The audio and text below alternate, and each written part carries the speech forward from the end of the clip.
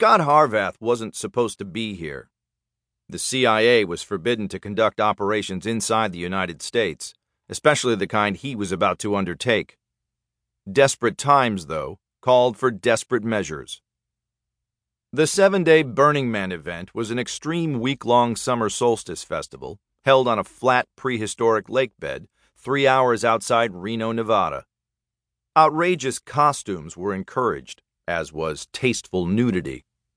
Costumes ran the gamut from Mad Max to Carnival in Rio.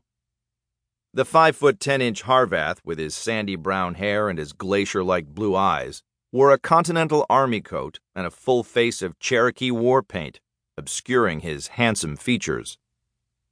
As the wind kicked up again, he pulled a pair of steampunk goggles over his eyes and wrapped a keffiyeh around his face. Clouds of the fine alkaline dust that covered the playa were swirling everywhere. Visibility was dropping. 50 meters, a disembodied voice said over the device pushed deep into his left ear. Burning Man took place in a temporary metropolis built in the Black Rock Desert, which was called Black Rock City. With more than 70,000 attendees, BRC was twice as dense as the City of London. Seen from above, the festival was laid out in the shape of a giant letter C, or 2/3 of a circle. It looked like a blueprint for the Death Star, with a good chunk blown away. It was 1.5 miles across, and 1/4 mile out from the center of the C was the Man, a giant effigy that would be set on fire Saturday night. Burners, as attendees were known, spent months in advance planning elaborately themed camps and villages.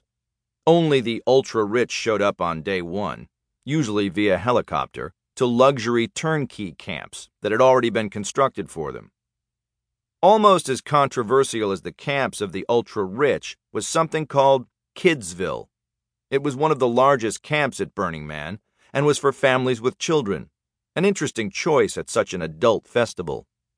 Nevertheless, this year, there were about 1,000 kids in attendance. You should be able to see it now. Banners and tent flaps blew in the wind. There was a makeshift bar called 7 Deadly Gins, something called Camp Woo Woo, another place called No Bikini Atoll, and an enclave named Toxic Disco Clam. Just beyond was the blue RV. It was dark inside. He tried to peer through several windows, but the blinds were drawn. Pressing his ear against the door, he listened. Nothing. He tried to open the door, but it was locked. Removing a set of picks, within seconds, he had the door unlocked, had affixed the suppressor to his Sig Sauer pistol, and had slipped inside. Even through his keffiyeh, the RV smelled terrible, like stale cigarettes and a toilet that didn't flush well. After he peeled off his goggles, it took a second for his eyes to adjust.